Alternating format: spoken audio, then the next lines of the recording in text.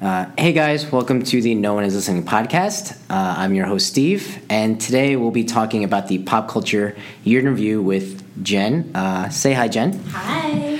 All right, so let's just get right into it. So this is the 2015 year in review. 2015 is about a week and a half old now. I thought that was enough time to digest everything that happened, and also gave us some time to research some things that we may have forgotten about from earlier in the year. Why don't we go into something that is our forte, right? Movies. We'll just jump right into movies. You want to go first, or you want me to go first? Yeah, I mean, I can go first, or I can name a movie and you can name it. Doesn't really matter. All right, why don't you? Because I actually like your list better. So why don't you go first? So when we were talking about doing this, I really had to sit and think about the movies that I watched in 2015, and honestly, I couldn't remember a lot of good ones. It was tough. It was tough, and I don't know I don't necessarily think that it's because the quality of movies that were coming out were bad or anything, but one of my favorite things to do is to actually go to a movie theater and watch movies, but I don't think I did enough of it this past year. Agreed. So, when sitting down and, even, trying to think about the movies that I watched, it was kind of a hard exercise, but there are a couple that stood out for me, and I'm pretty sure they're on every single person's list, but we can. Yeah, I doubt we're gonna name a movie that nobody's even heard of. Yeah, exactly. Yeah, I wish I was artsy fartsy. There's a great French movie, but whatever. There's there's no this year's or last year's version of Whiplash. Right. I mean I think that's one of my favorite movies, but there's no version of that this year. So I think every movie that we'll go through, most people will have heard. Yeah. Yeah. I actually didn't watch a lot of blockbusters this year, and I know it was, especially in the summer, it was just kind of a crazy season of all these blockbusters that came out, and the past month with Star Wars Mania, and I really feel terrible, but I didn't watch Jurassic World, I haven't watched Star Wars. Really? Yeah. So okay, let's move on. It's a little bit more than I can handle. But one of the movies that I did see, and I think this wasn't something that I think I would have normally have gone to see, because I have a really hard time with movies that I like action and thrillers or whatever, but really intense things really make me feel like I'm probably going to have a heart attack. So I don't actually like watching those types of movies in the theater. But I did go see Mad Max. Yeah. And it was because the Rotten Tomatoes ratings were crazy. It was 98%. Really? Out of 300 reviews. Jeez. Which I think is actually kind of a super crazy feat to achieve. Mad Max was one of those movies where I sat there being what the heck am I watching? And then even after I had seen it, I was what the hell did I just watch? Right. And then it took me some time where I had to kind of process what I had watched. And I think the mark of a good movie, I think we might have touched upon this, is how long it stays with you. Yeah. And I have to say that I kept going back to the movie, and the experience was so intense, because it's basically this dystopian world set in I don't know, I think they filmed in Africa in the middle of the desert, and you really feel it, the griminess, the I felt thirsty and hot watching this movie. And it just, George Miller, I think that's his name, the director. I could be wrong, I'm so sorry. I'll fact check that, yeah. It's the world that he's created.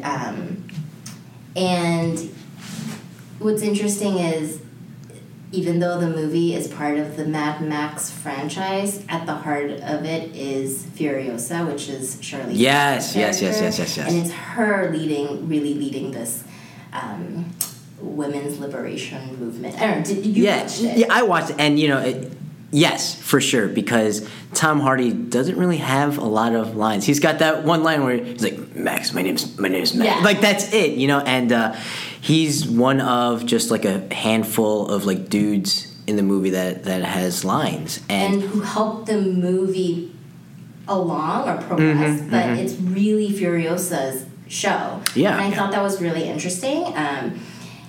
I don't know if if this was not a Mad Max movie, like, I don't know if people would have watched it. Yeah. If it was called Furiosa and it wasn't under this, like, banner of an established franchise already.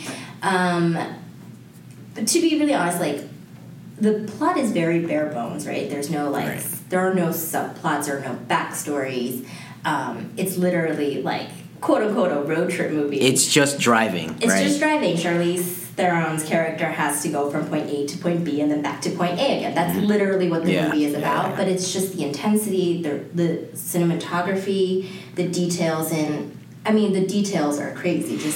I think, going, like, to your point, it's really interesting, especially when you read about how he made the movie, like, it was just 20 years of storyboards, right? Like, people are asking for scripts. Like, I don't have a script. It's all in my mind. I've just been building this movie, the world of this movie for 20 years. And, I remember I had the same feeling too, like, walking out of the movie. I was like, I need a person, like, playing a guitar in the front of my car. Like, that's what I need. I need someone who, wherever I go, has, like, this... I don't even know what to call it when the guitar has two necks. You know what I mean? Like, I need some... I'm sure a musician will correct me on that, but that kind of guitar following me around, just, like, riffing the whole time. I was so amped. And then, you're right, like, there's no plot, but then when you really think about the movie, there's so much that it's saying, without, being actually saying it. Without actually saying it, I mean, it's interesting because, the first thing I noticed when I watched the movie is I felt like it spoke about, like, exploitation. Yeah. I mean, there are the women who are the feeders, right? There are women who are, there for, like, his pleasure, and then they have these guys, or I think just people who are, like, universal blood donors. And that's all that they're used for, and it's, it almost, what it told me was that, like, the worst thing that could happen isn't, like, we go back to the Stone Age. It isn't loss of, like, technology. It's that, like, everyone is just viewed as, like, a resource. That's it. That's all you're good for. And the unfortunate thing about our society is that, like, for guys, it's like that. Yeah, that's like, what? That doesn't make any sense. That's terrible. But for women, that's almost a reality. Right. That's something you have to fight against. That's something you have to deal with every day. That you're viewed, almost as a resource for men, and in many ways. Like, it's not just purely sexual. It could, in so many ways. Like, oh, we're the moms, we're the support. We're never the main character, and that's why Furiosa was such a compelling character to me, because I feel like this is one of those movies where the main guy was really used to illuminate the female character. Yes. And that's why I was like, oh, I see what you're doing, George Miller. Like, I see you. Like, keep doing that. But again, if that wasn't the case and the movie stood solely on Furiosa's appeal, how well would it have done? I don't know. I mean, probably not it's well. a question that we'll never really know the answer to, but no, I completely agree with. Yeah. Did you get a chance to watch Creed yet? No, and funny story, Steve has asked me if I have watched Creed multiple times by now, but I'm just asking, just in case. Twice in one day. Like, you do know I talked to you 4 hours ago and I said I had You not can watched fit a viewing of Creed in 4 hours. Actually, I'm just saying. It makes me kind of sad because I don't actually think it's in a lot of theaters right now. Get out of here. Yeah, because I just check movie times over the weekends. But I'm hoping that with the award season in full swing, I'm not really sure if they will be, if Creed is getting the accolades. Right. But if it gets nominated for something, like, sometimes, like, movie theaters will, like, bring it back, and I'm hoping I can catch it then. But it's actually not playing in a lot of places. Oh my goodness, you're right. So that kind of bums me out because you talk about it all the time. Not all the time. Maybe like half the time. Half the time, and I do love, and I think you're gonna touch upon this, but the yes, B. Jordan and Ryan Coogler. I don't know, like, I guess relationship, but the last 2 years ago maybe, they did Fruitvale Station together, which is my creed, so I'm going to ask you. Have you watched it yet? No, I have not watched Fruitvale Station. Mine is much worse because that's been out for years. But, my God, Michael B. Jordan, holy smokes. Like, the first thing you notice is how, like, shredded he is. But then you get into the movie and you're like, this guy's amazing. A star. He is. He's got the acting chops. He's got the looks. He's got the charisma. Did you ever watch Friday Night Lights? You know what? I tried. And it's good. Oh, that's interesting. Here's the thing, though, right? The problem, not with Friday Night Lights, but just TV shows back then in general, man, the seasons are too long. Seasons are way too long. It's like over 20 episodes, so they have to take stories that could fit, 10 to 15 episodes and drag it out for another, 7 episodes, and so I didn't even get a chance to make it to this later seasons when he's out, But everything I've seen him in, it's funny. My first experience with Michael B. Jordan was actually later on in his career with Chronicle. The Josh Trank movie. I actually really enjoyed. It's great. Yeah. It's fantastic. And so, the Ryan Coogler... Michael B. Jordan's obviously like his muse at this point, right? And Coogler, I think, probably... Well, how many movies do you have to make with a director before you become their muse? I think 2. Okay. I think 2. Yeah. I think you need 2, and it depends on how well those 2 movies perform, especially how well that actor does in those 2 movies. But I think, how many did Channing Tatum do with Soderbergh? I want to say it wasn't too many, right? Yeah, I don't. Yeah, I don't think it was too many. It might have only been the one, actually, to be honest. But the first Magic Mike. Yeah, the first Magic Mike. And so I think Coogler probably on my list of like the top 4 American directors right now. Okay, actually, then you do need to watch Fruitvale. Yeah. What else has he directed though? I don't know. I just loved Creed that much, to be honest with you. I just love Creed. And I don't know, maybe it's because I love the Rocky series. Yeah. But this movie was...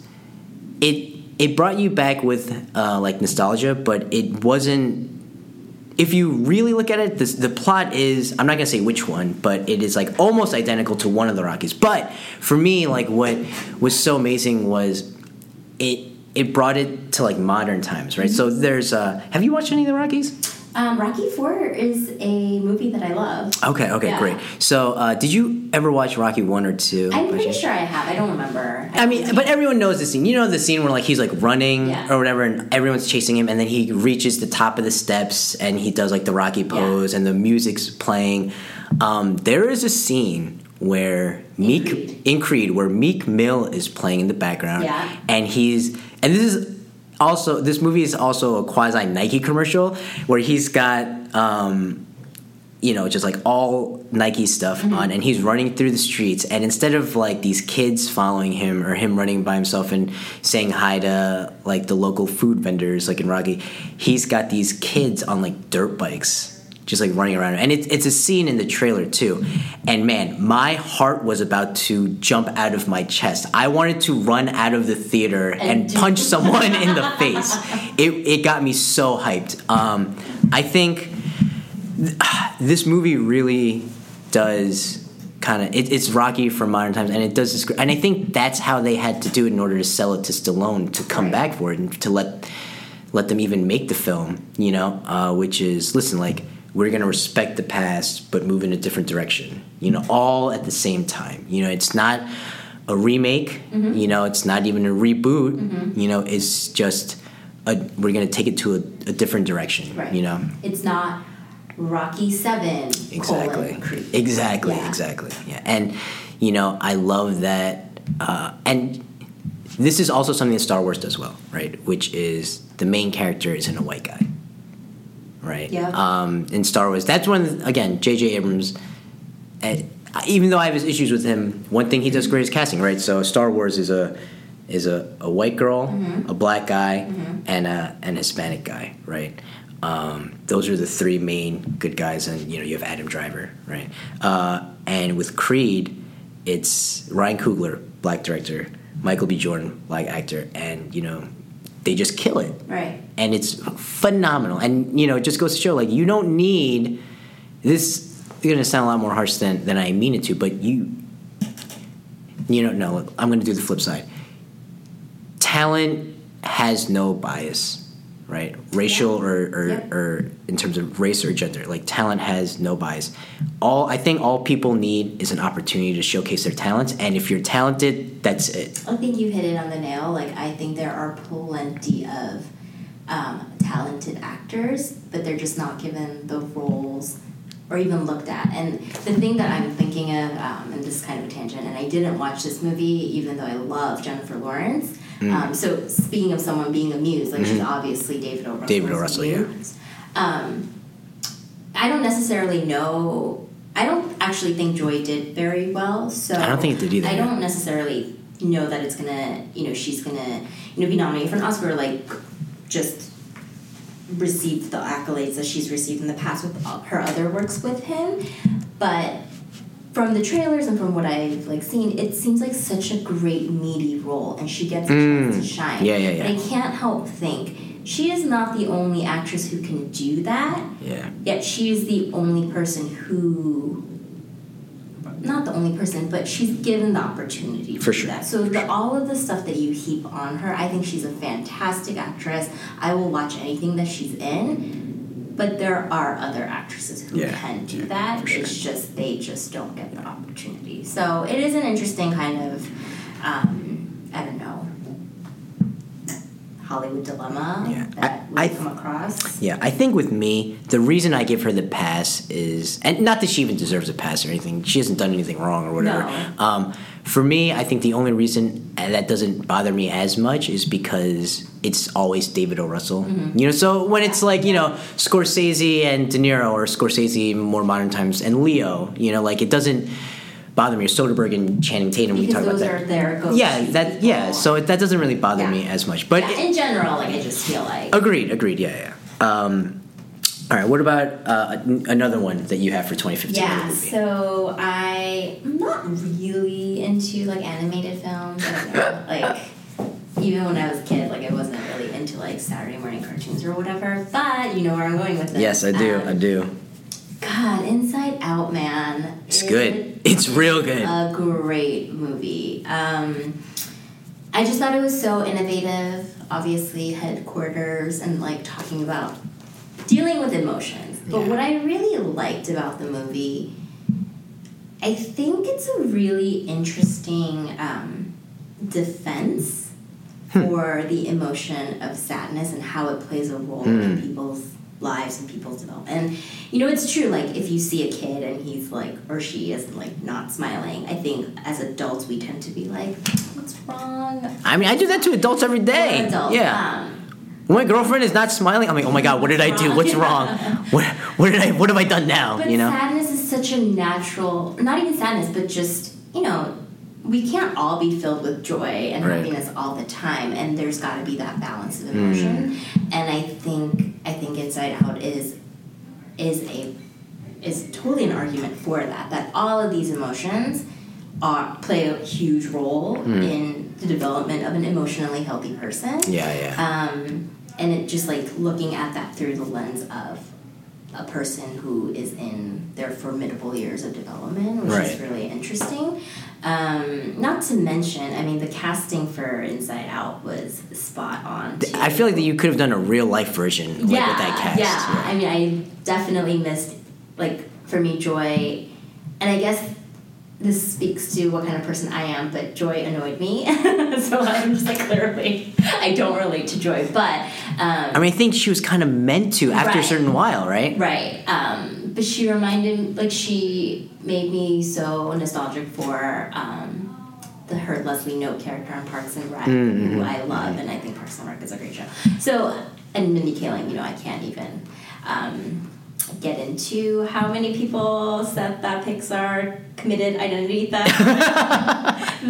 Discussed because in my defense, I rushed to your defense in that thank you very much. Even though whatever. But apparently I am disgust embodied in real life, and that's fine by me. I did relate to her the most. But yeah, I just thought it was such a great movie, and it was so well casted, and Phyllis Smith of The Office. Oh man, phenomenal. Is so great. She was dope.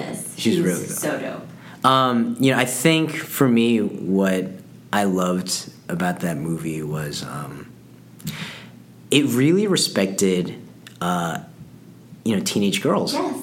Like or children, or people children in general, right? Yeah. Regardless of gender, really. Or, well, actually, I think in this case, I'm going to make it specific to gender because she wasn't a stereo. I feel like girls of that age are kind of all the same. The vanilla, like, cares about, like, they kind of make fun of them, That's how things are marketed to. Yeah, it's like they make it, they always make fun of, like, of girls of that age in movies, like, oh, look at the stupid things they care about. Look at their stupid overreactions. I don't know if they purposefully tried to make her like a tomboy, but it was nice. It was nice, like, that she played hockey. Yeah. Exactly.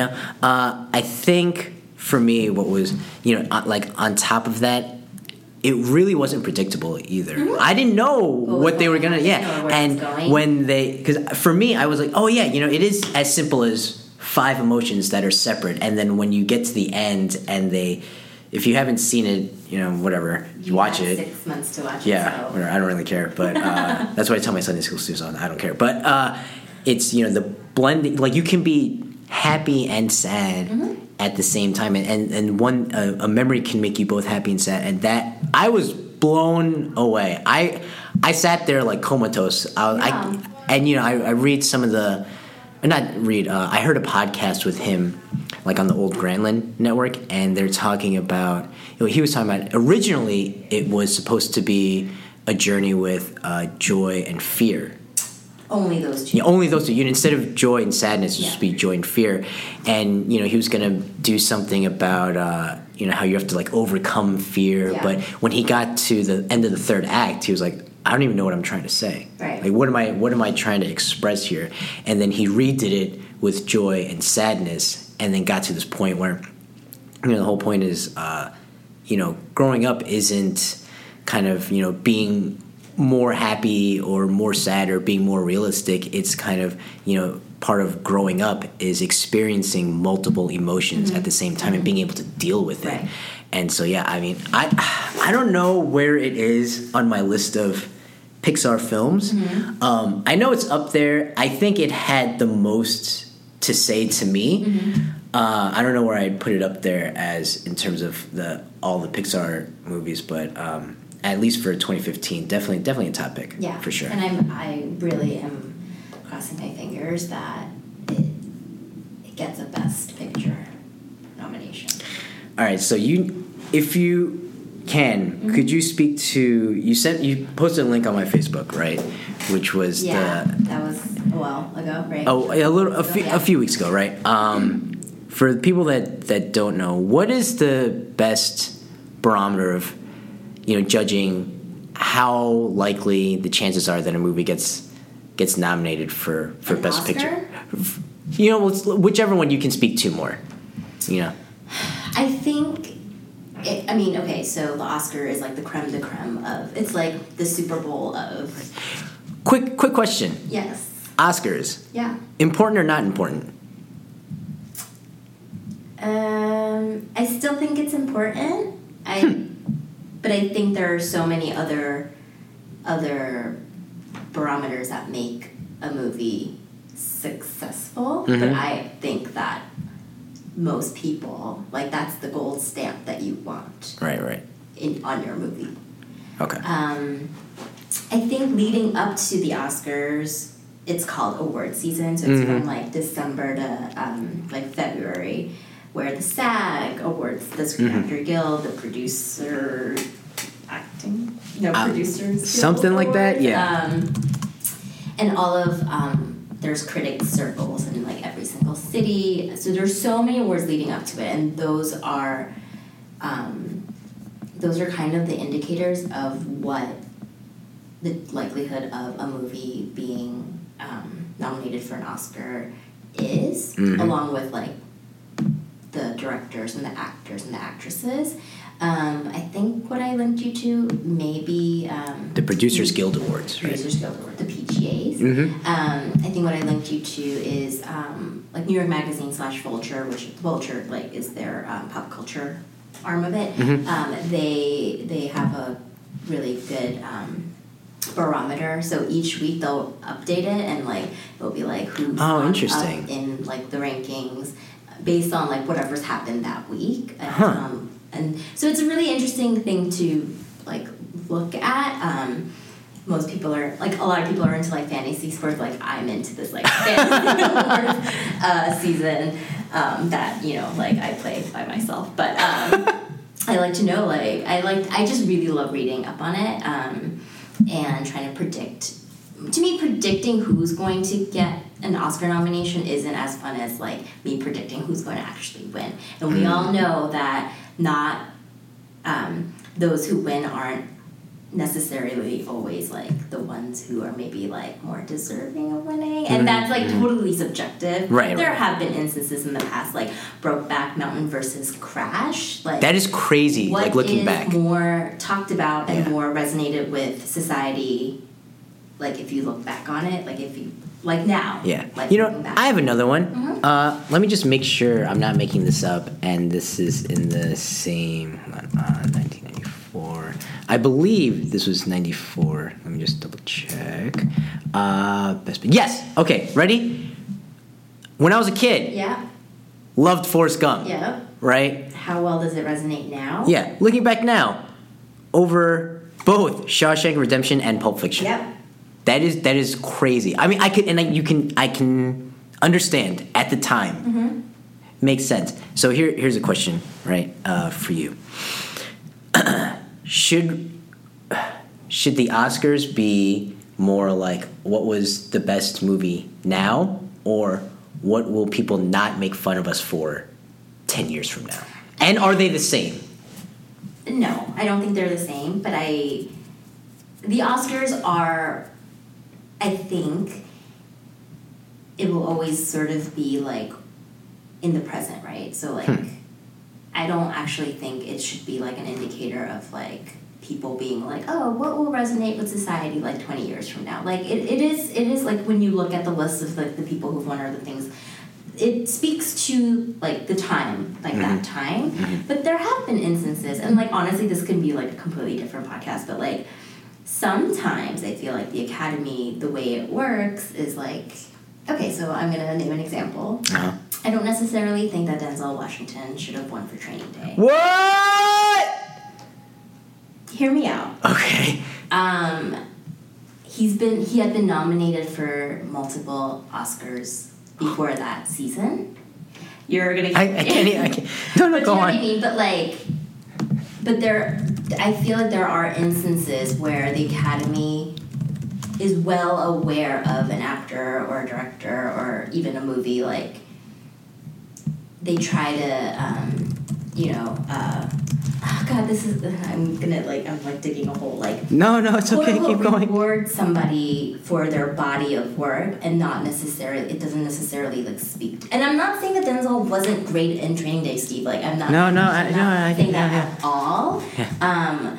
But I mean, sometimes I do think that, like, you know, like, okay, he's been, but given that logic, then I feel like Leonardo DiCaprio should have won an Oscar at some point, and maybe he will win for The Revenant. And I haven't watched it, and I don't want to watch it because it doesn't speak to me at all.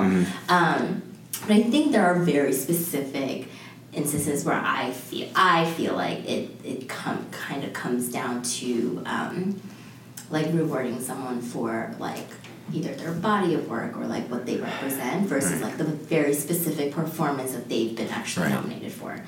So if like you disagree with me, that's totally fine. No, I mean I'm still reeling from that, but it's okay. No, but you know what? It's kind of like Scorsese when he won for The Departed, right? I mean, same logic. I totally hear you.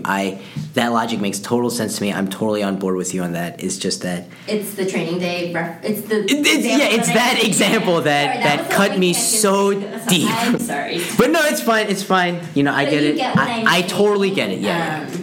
And so, in that sense, like I don't necessarily. You know, none of these things are indicators of like what is a great movie, honestly, if you were thinking about that, like I think box office returns should also factor in. But like sometimes the Academy, people do think it's a little bit out of touch because like movies, for example, I think Carol, which is stars Kate Blanchett and Rooney Mara.